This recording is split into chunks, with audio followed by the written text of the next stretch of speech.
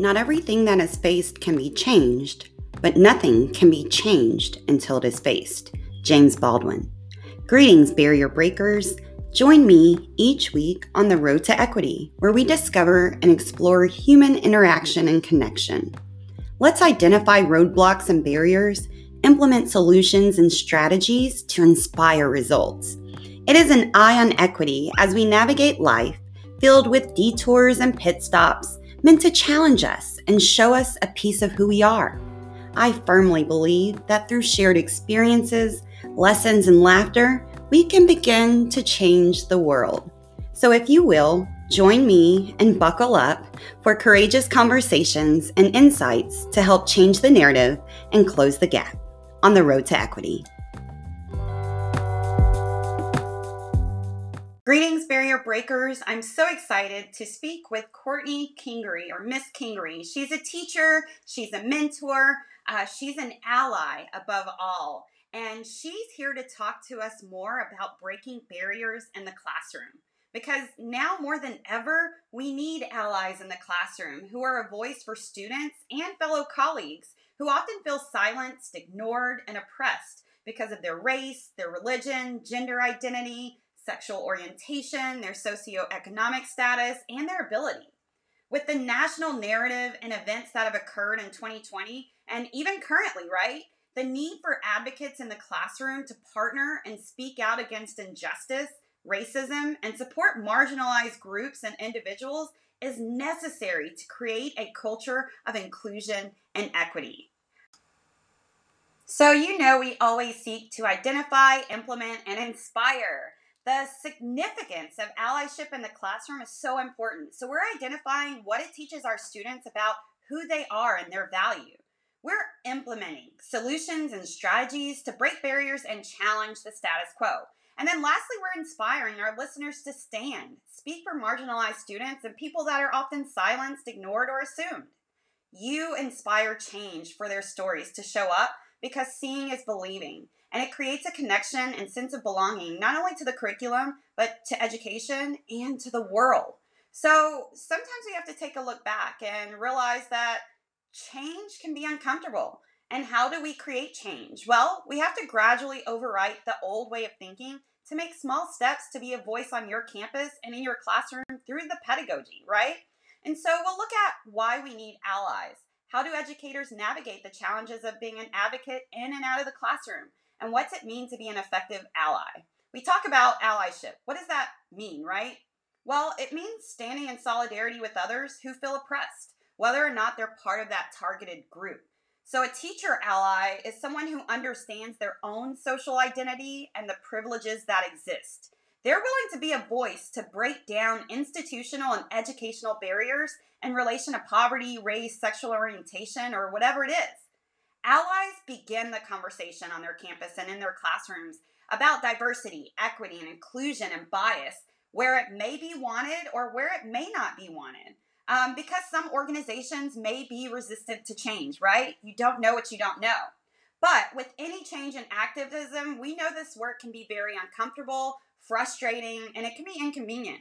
But for allies, they see the purpose of it. They see it being meaningful and necessary to change the status quo and to change the narrative. It also means adapting the curriculum to reflect student identities, their interests, and their stories, to elevate diverse perspectives, discussing the absence of voices and readings, discussing different viewpoints from whom the story is written, and having students learn about minority characters and their lived experiences and their point of view, right? So today we're talking to an ally, a barrier breaker herself, Miss Kingery. Go ahead and introduce yourself. So I'm Courtney Kingery Reagan. I go by Mrs. Kingery as a teacher. And I moved to the Killeen area because my husband was stationed at Fort Hood. And I moved here in 2015. I started teaching my first 2 years at Harker Heights, and that's where I met you. And then I moved over to early college, and so did you. So that was pretty fun. This is my 6th year teaching now. I teach English. I taught freshman English for 5 years, and now I'm teaching sophomore English. I wanted to follow those kids from last year. So I really enjoy this community because the military community, first of all, was very welcoming. And second of all, beyond that, now that my husband's out of the Army, we love this school district. We love all the different people we meet, and we love especially early college. That's probably one of the main reasons we've stayed, is just this school is the place I need to be. Well, as I was thinking about this, I decided to define for myself three major barriers I see with students in the classroom and just in education in general. And three of the main barriers I see include sort of that tone and language policing with our students. They feel like they can't be their authentic selves with the way they speak. And so we all remember that, being a kid, changing the way we talk to teachers versus how we talk to our friends, and making sure nobody was around to hear. And one of the ways that I help kids is by letting them write the way they want to, especially with the genre of personal reflection or memoir. I try to incorporate at least one of those pieces for them to write each marking period, because I think it's important for them to write authentically first before they can learn to write critically and analytically. So one of the ways that I help them is by letting them know they truly can trust me. I'm not going to report them for writing something that might be what older people would call off color. For instance, one of my students, he wanted to write about a bullying experience he had in middle school. He is a Pacific Islander descent, and so he is experiencing lots of bullying because of that, and because of the way his parents talk. And so a student ended up calling him a slur, and he wanted to write about that, but was worried about writing the slur out. And he was worried about writing out the way he reacted to it. And he said, I don't want to get you in trouble, Miss Kingery. And I said, I just want you to know that I really appreciate you being sensitive to that and being honest with me about it, but I also want you to be completely honest. And that means writing what happens to you. I want you to speak your truth. I want you to tell me. And don't worry, I've heard these words before. You're not going to hurt my feelings by sharing what happened to you. I want you to be truthful. And I feel that so often we get caught between wanting kids to be themselves and then the pressure from outside to be professional, whatever that means, right? Right. So I think one of the ways that I like to help kids realize they really can be themselves is by encouraging them to use language that is authentic to them whenever possible.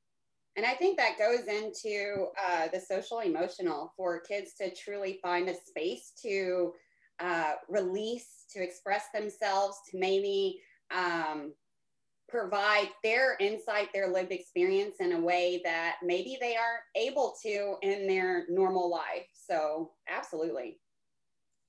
Yeah. And I think part of it too is just letting them know that they don't always have to have that professional mask on to be learning.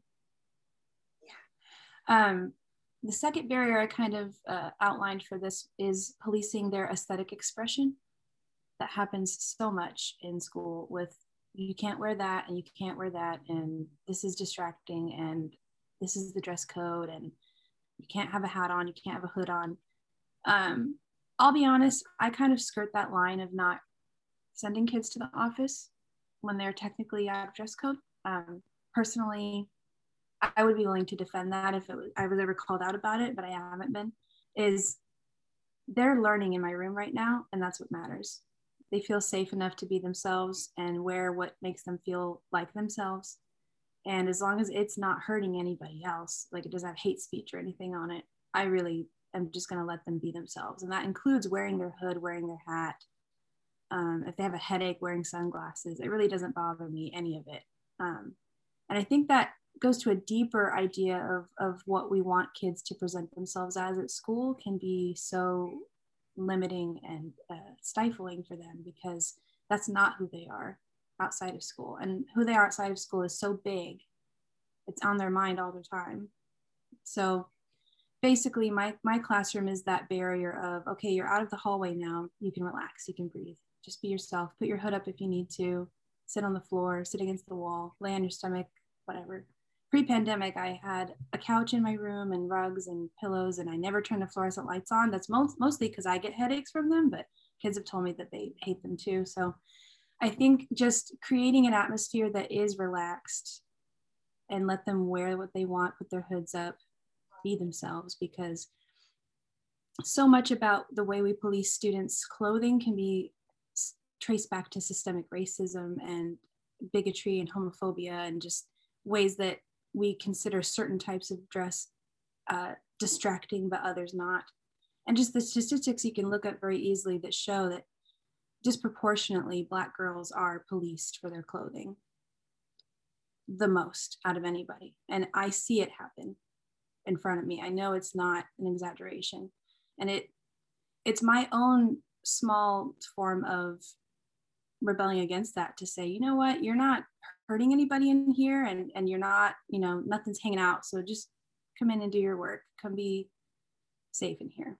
I do remind them to take their hoods and hats off in the hallway, because I know that that's not as safe of space as my room. I know that there are going to be teachers who are not okay with it. And so I do let them know, hey, once you're out there, you're out there. So take your hood and hat off. Yeah, and it's a way for them to kind of breathe, because learning already can be challenging. And so when you're having all these other barriers that they've already kind of broken down to even get to the classroom to begin learning, now here's another way that it's a way to kind of rip off this proverbial mask that we're all wearing, but it's saying that, hey, breathe, be calm in this space, so that you can open your mind for learning to engage. So absolutely. And then for a third one, this kind of goes along with policing their language, but it's really policing their topics.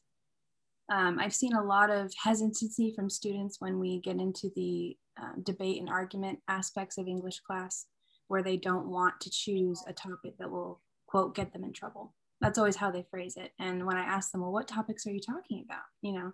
Oh, well, Black Lives Matter and abortion and climate change and separation of church and state. And when you ask students to tell you what they're afraid to talk about, and they feel safe enough to tell you, you'd be surprised how active these students are and what's really happening. And so many older people, oh, children are out of touch, they don't know, or they won't understand, or they're not ready for it. And you couldn't be more wrong. They know what's going on, they care about what's going on, they want to find out more about what's going on. And the danger in just letting them explore those things on their own or with their peers is they don't have that model of a person who does know how critical thinking works and who can ask them questions that they wouldn't ask themselves. And so I encourage them to explore and research and study whatever they want, as long, as far as the content filter will take them on the school Wi-Fi. And then we talk about what phrases are blocked and what phrases aren't and what that means too. So that brings up conversations that are important. And for instance, I'll talk about one of my students wanted to do a project on, he is a Mexican singer, and he recently made a music video in drag to protest misogyny and homophobia, and talk about how gender roles really are just constructs. And he wanted to confront that aspect of his culture that he saw as toxic, as machismo, really. And my student wanted to do a project on him, but she thought it was too provocative. I was worried that she would get in trouble for it. And when I told her to go for it and that I was excited to read more about it, her face kind of lit up.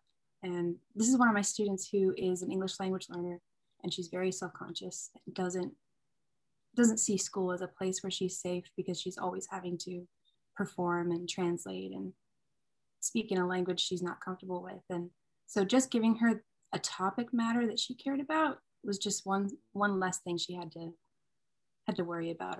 So, and I think too, if we're preparing them to be in the real world, where they're going to have to, they're going to encounter these difficult topics, you want to equip them to think critically and to not just take whatever someone gives them as the gospel truth, and to question things, so, and to have it in a healthy way, to be able to, express and use your words in a way where you can articulate it is what you're saying and your points. So I think too, it makes it so relevant to their lives, the topics that you allow them to address, because now there's some buy-in, there's some engagement. It's meaningful to them. And I'm so glad you brought up the adultification bias, because we sometimes, adultify our kids or think they should know better, or we assume even too that, a freshman sometimes I know look like seniors, and so then we'll be like, you're almost out of school, you should know better as a senior this, when really they're just teenagers and they're still growing and learning. And it's our kind of role to nurture and kind of guide them through that process. Exactly. I try to be that space where they can safely experiment with those ideas, because we know they're already talking about these things with their friends and on social media, and who knows who they're watching on YouTube and TikTok and everything. And we don't want the algorithm deciding what they think for them, so to speak. We want them to be able to question, well, I wonder if that's completely true, and then look up opposing sides and look up further evidence, because as we can see, so many adults have already fallen into the trap of believing things that are not completely true or spun a certain way. And I don't want my students to fall into that trap. Absolutely. And when looking at the kind of next topic as we make our way, what are two important reasons you see are important to be an ally, and its importance not just for your students, but for colleagues and society as a whole? So we know that a big problem in our society specifically is the dropout rate among certain demographics and more underprivileged groups, more minority groups. And I want to make sure that I'm not part of the reason that a student decides education is not for them. I want to actively oppose that status quo, cookie cutter approach that makes kids feel like they don't belong in education. They're not cut out for it.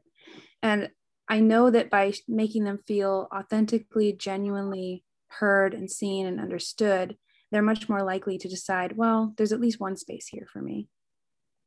And part of the way I have been doing that recently is my co-teachers and I and our PLC, we've gotten together and did a unit we called Voices, and we had 6 different tracks students could choose, and I encouraged them to choose a track that they didn't know much about.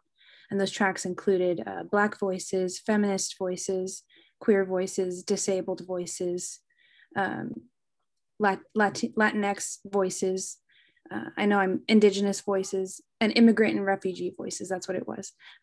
So we gave them all these different tracks they could follow, and they read a poem, an essay, a short story, a nonfiction article, and a creative nonfiction essay over the course of a little bit. They watched a video, they listened to a podcast, and that took a whole marking period. And the students loved reading and responding to those things, watching, listening. And at the end, they ended up mimicking a lot of those forms. They wrote a creative nonfiction essay about their own experience. They wrote a fiction short story or a poem, their choice. And they got to choose to either make a YouTube video or a podcast about that topic. And by the end of that quarter, so many students were telling me, I never would have thought I'd learn about these things and also be doing English. And I said, well, that's the power of English. It's just language, and you used language. So there you go. So I want them to feel genuinely seen, and I want them to learn about each other so that they stay in school and know that school is for them. The other reason I find it important to be an ally is for my colleagues. Education is still a predominantly white female profession, and I feel that a lot of my coworkers feel the need to put on a mask as well, not just my students, in order for them to fit in and feel successful and not make waves. And there are other colleagues who want to make waves, but are afraid of retaliation. And so by showing them that I am there with them and that I don't take my privilege as a white woman lightly, I recognize it, I feel the weight of it, I see it. I want them to know that they don't have to mask around me, first of all. They can talk to me about what's frustrating them. And second of all, I will put forth grievances in some instances for people who don't feel as comfortable, and will try to tackle a lot of issues that seem to be persisting in our school in ways that I'm able. I was starting that work last year when I finally felt like I really knew what I was doing as a teacher and I had a good reputation going. And now this year, everything seems sort of topsy-turvy, of course. But I'm still trying to find ways to get back in there and do that work. It's just, yeah, finally realizing that Zoom is going to be a huge part of our lives. I now find myself wondering, okay, how do I get back in there with doing this work? I really worry about the number of teachers who will end up retiring at the end of this year early or leaving the profession. And I worry about how many teachers of color or LGBTQ teachers we might end up losing. Wow, I got chills when you were talking about the assignment and the different paths of the voices. Like, oh my gosh, how incredible of an assignment, not just for the students who are represented in those groups, but the ability for us to learn about different people, because that's truly where we make connections and some misunderstandings and cultural kind of making those connections across different cultures, where we start understanding and having that empathy, that here's the lives or privileges you may have or other people may not have, and here's how we can kind of help close some of those gaps. So I think that's awesome. Even in talking about speaking up for coworkers who sometimes might not feel that their voice is heard, I think that's just such an important way that you've used your voice. What is something that, I guess, how did you get involved in being an ally? And what are some resources that you go to in order to kind of give some information and feed your own self to learn and grow more? So the first thing I started doing, and this probably started around 2016, when Black Lives Matter really started taking off, and I really was deep into the teaching profession and starting to see sort of the wool pulled off my eyes and the underside of things. And I read from a white anti-racist Twitter account. She said, the thing I've done that has helped me the most with being an ally is following as many different pages of diverse backgrounds as I possibly can, and just listening, just reading, just learning from them, not commenting, not entering the conversation, just learning as much as I can. And I thought, well, that's stupid easy. I should do that. Why, who wouldn't do that, right? I love reading. I love scrolling. I can add to my feed. And so over the last few years, I've just been curating my feed on different social media platforms and following links to other sources and reading things. And then I started reading books and watching documentaries and just learning everything I possibly could and trying to go straight to the source if there was something I wanted to learn about. And possibly the part that really gets to me is so many people don't know how to actually listen. Especially when I see those social media platforms, so many well-meaning, often white people will get into those conversations and try to assert a point of view without really knowing the full scope of what's going on. And so I try to stop myself from speaking up in a conversation that is meant for the group and not for me, because I'm trying to learn as much as I possibly can and not insert my own filter on things. And I feel like that has totally switched my focus from being what I would call myself before as not racist to anti-racist, or not homophobic to anti-homophobic. Add whatever label you want in there.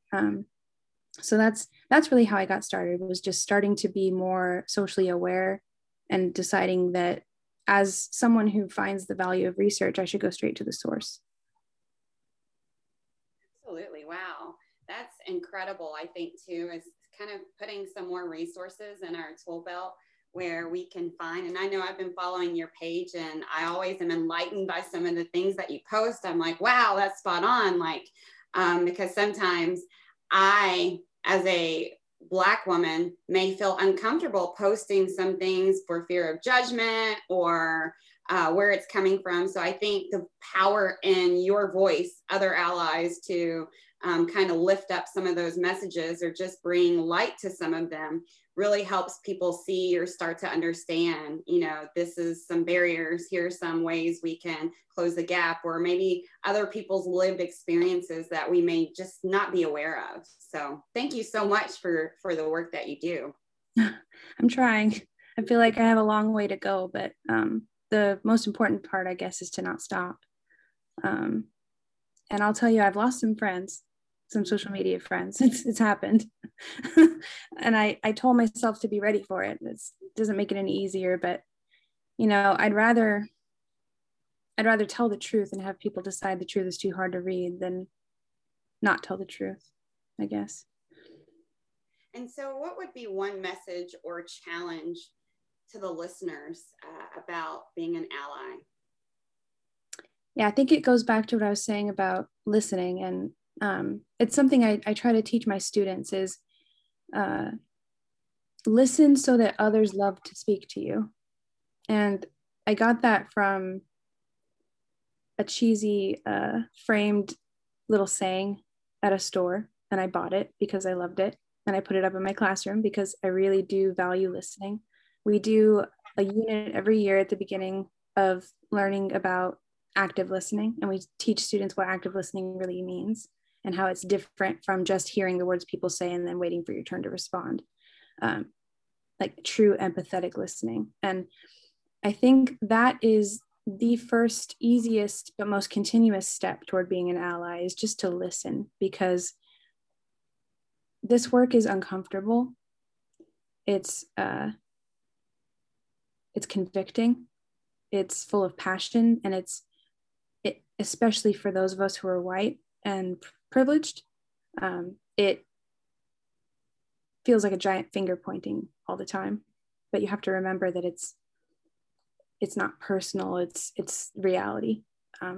Discrimination, oppression, racism are all things that are real, and learning about history and about society should not always make you happy. I don't remember the quote exactly, but my husband is a history teacher, and I know you were a social studies teacher. Learning about history should not make you feel good all the time if you're learning true history. And so to bring that back to listening, I think listening to people's lived experience and trying to see where they're coming from is the first step in being an ally, because if you speak over people, then what's the point of what you're doing, right? Being an ally to someone is championing their cause, not your own. And that's something I've had to work on, is make sure, am I overstepping right now? Am I speaking for people or over them? And I think stopping and listening before speaking is what has helped me to try to tread that road. Thank you for that, listening so that people love to talk to you. I like that. And I think that's something students who sometimes, I think English is so important because we can get worked up on social media or, just scrolling, where we have to stop, take a moment, breathe, and truly listen to each other's, because through learning and speaking to each other, that discourse is going to help us change. I think 2020 brought so many awakenings, and awareness. And now that if we can actually start listening to each other, we can start creating more of that change we hope to see in the world. Exactly. And I'm looking forward to 2021 being a healing year from everything we've been through as a society. I know it can look bleak when all you're doing is scrolling, but my students remind me every day that things really aren't always bleak. There's hope. Indeed, there is hope. I think hope is what truly makes a difference, that we can instill in our students that together we're stronger. We don't have to take life so serious, that learning can be fun, it can be relevant, and your story can show up, and your story truly matters. So it's up to us as educators to create that community by reflecting the stories represented in our classroom, creating those connections to the curriculum. And I believe it's allies like you who do that work every single day day in and day out so that students feel heard, they feel supported and valued for who they are and what they bring to the table. So thank you for instilling hope in students. And I believe it's this reciprocal hope between our students and our teachers that challenge everyone to give their very best each day, despite barriers and roadblocks that many face. It's about perseverance and sharing your story, your lived experiences, so we can grow and learn from each other and build and be successful in that, because we have to set up each student for success. And that's different from student to student, school to school, classroom to classroom. So thank you so much for the hope that you inspire. Now it's time for a little game. We're going to play a quick rapid fire game of questions. Probably better prepared this round. Rapid fire. All right. So the first one is, what makes you feel inspired or like your best self? My students, for sure. Basically children in general. Anytime I can see a cute little video about a kid doing something remarkable on Facebook or whatever, or anytime I get to like just be silly with my students and learn about what they're talking about and what's popular with them, it just brightens my day, because like you said, they are full of potential and spontaneity, and they aren't quite so jaded as I can be as an adult, you know. And so they remind me to be silly and be light and do what I can to spread joy, because I feel like I've worked so hard to make my classroom a safe space for everybody, that they feel the freedom to be their silly selves in my room. And a lot of teachers might see that as a lack of classroom management, which I've been accused of before. But I remind them, oh, if I told them to stop, they would. They respect me too. It's just they feel like they can just break out of their shell a little bit in my room. And I have the luxury of block periods at early college, so I can give them some time to be silly. The conversations I have with them, the celebrations I have with them about their life, the milestones, everything. It's just, that's what makes me get up every day and go to work, is knowing that I get to talk to them. And you're making a difference every single day. I'm sure students are going to look back and say, Miss Kingery's class, I learned so much. I developed my voice. I got to express myself. So, all right, question 2. What if you could turn back time and talk to your 18-year-old self, what would you tell her? Yeah, I would tell her to not try to be something she's not. I was that kid that grew up shy and introverted, and surprise, surprise, just read a lot. And I was the new kid a few different times and not super gregarious or outgoing. And so as I matured into a young adult and went to college and graduated high school and everything, I felt the need to reinvent myself. And so I tried a little too hard to do that and ended up being a little inauthentic and putting myself through some struggle I didn't need to. And so I feel like I would go back to my freshman college self and say, just be yourself.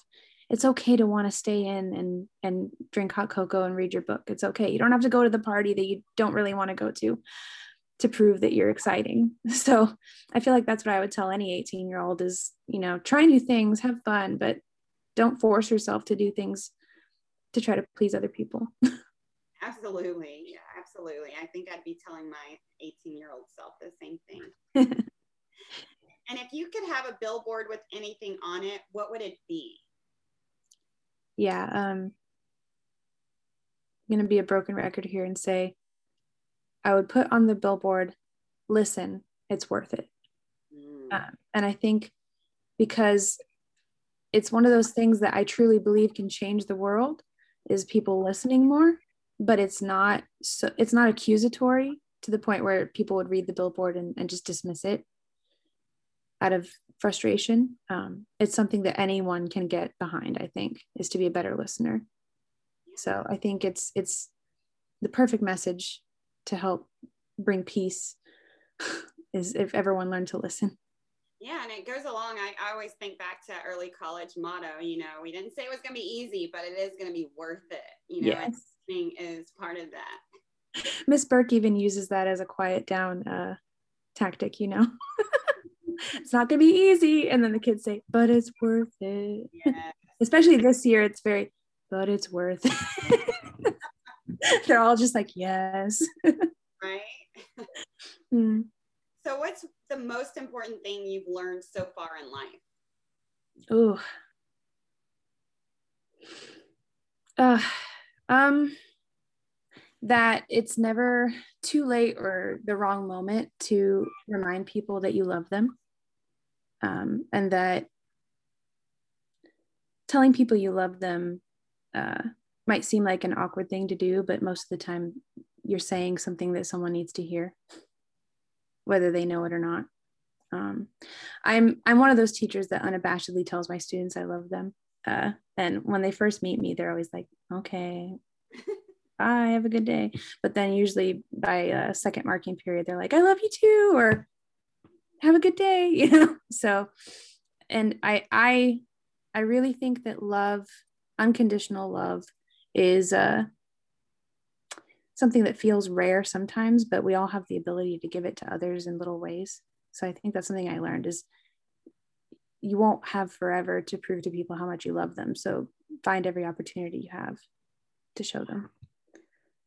I love that. Loving without conditions. I think we need more of that in our world.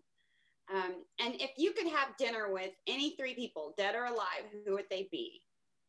Okay, so I feel like one of them has to be William Shakespeare, mainly because he was just a linguistic genius, and I would want to pick his brain about writing. Uh, Another one, I feel like my answers are going to change from last time. I feel like another one would probably be Jane Austen.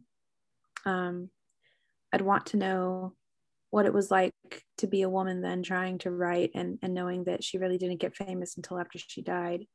How that must have felt knowing that you've got these stories inside you and you have to write them down, but no one really noticed at first. Um, and probably a third one would have to be Zora Neale Hurston. And I think the reason for that is also she was mainly in obscurity forever. Most people didn't know who she was until Alice Walker discovered her unmarked grave. And so she also had all these stories bursting inside of her to come out. You know, as Maya Angelou says, if you have a story, you know, bursting inside you, you have to let it out. And I think I'd want to pick her brain about Their Eyes Were Watching God, because there's some imagery and some metaphors in that book that I just still can't wrap my mind around completely, but are amazing. And I'd want to ask her about them. Like, what did you mean by this? And I know a lot of people say, well, you should just interpret literature without worrying about the author, but I just can't do that. I need to know what they were thinking when they wrote it. Right? Yeah, absolutely. And I think that's so important. You kind of highlighted everybody has a story, right? And so it's our job to really help and nurture students, especially to tell their stories, because there's power in their stories and leaving a legacy, you know, by sharing that. So, kind of want to leave listeners with this last question of what is your why? I think my why is to encourage other people to learn to use their voice. And the reason I say that is because, like you said, we all have a story to tell, and it's often the stifling of our story that causes so much inner turmoil and struggle in our life is the inability to share ourselves and our story. And I feel like that's what's happening right now in our country is so many groups are finally feeling like it's come to a head and they need to share their story. This is what's happening to me and my people. This is what's happening to our group. This is what has happened. And so many people are responding with, no, that's not your story, or I don't want to hear your story, or what about my story? And it can feel like there's no way out, but I feel like if I influence the people I have the ability to influence and show them that their voice does matter, then I'm adding a little bit to the pool to try to pull the poison out of the well, I guess. yeah, I feel like my why is everyone's voice. Absolutely. Well, thank you so much for the opportunity to share part of your story and what you're doing in the classroom to break down barriers and roadblocks and create more seats at the table for student voices and to represent the voices of colleagues as well. So thank you for the work that you're doing and will continue to do. Thank you, Karen, for the opportunity to be on your podcast. I feel honored. Well, thank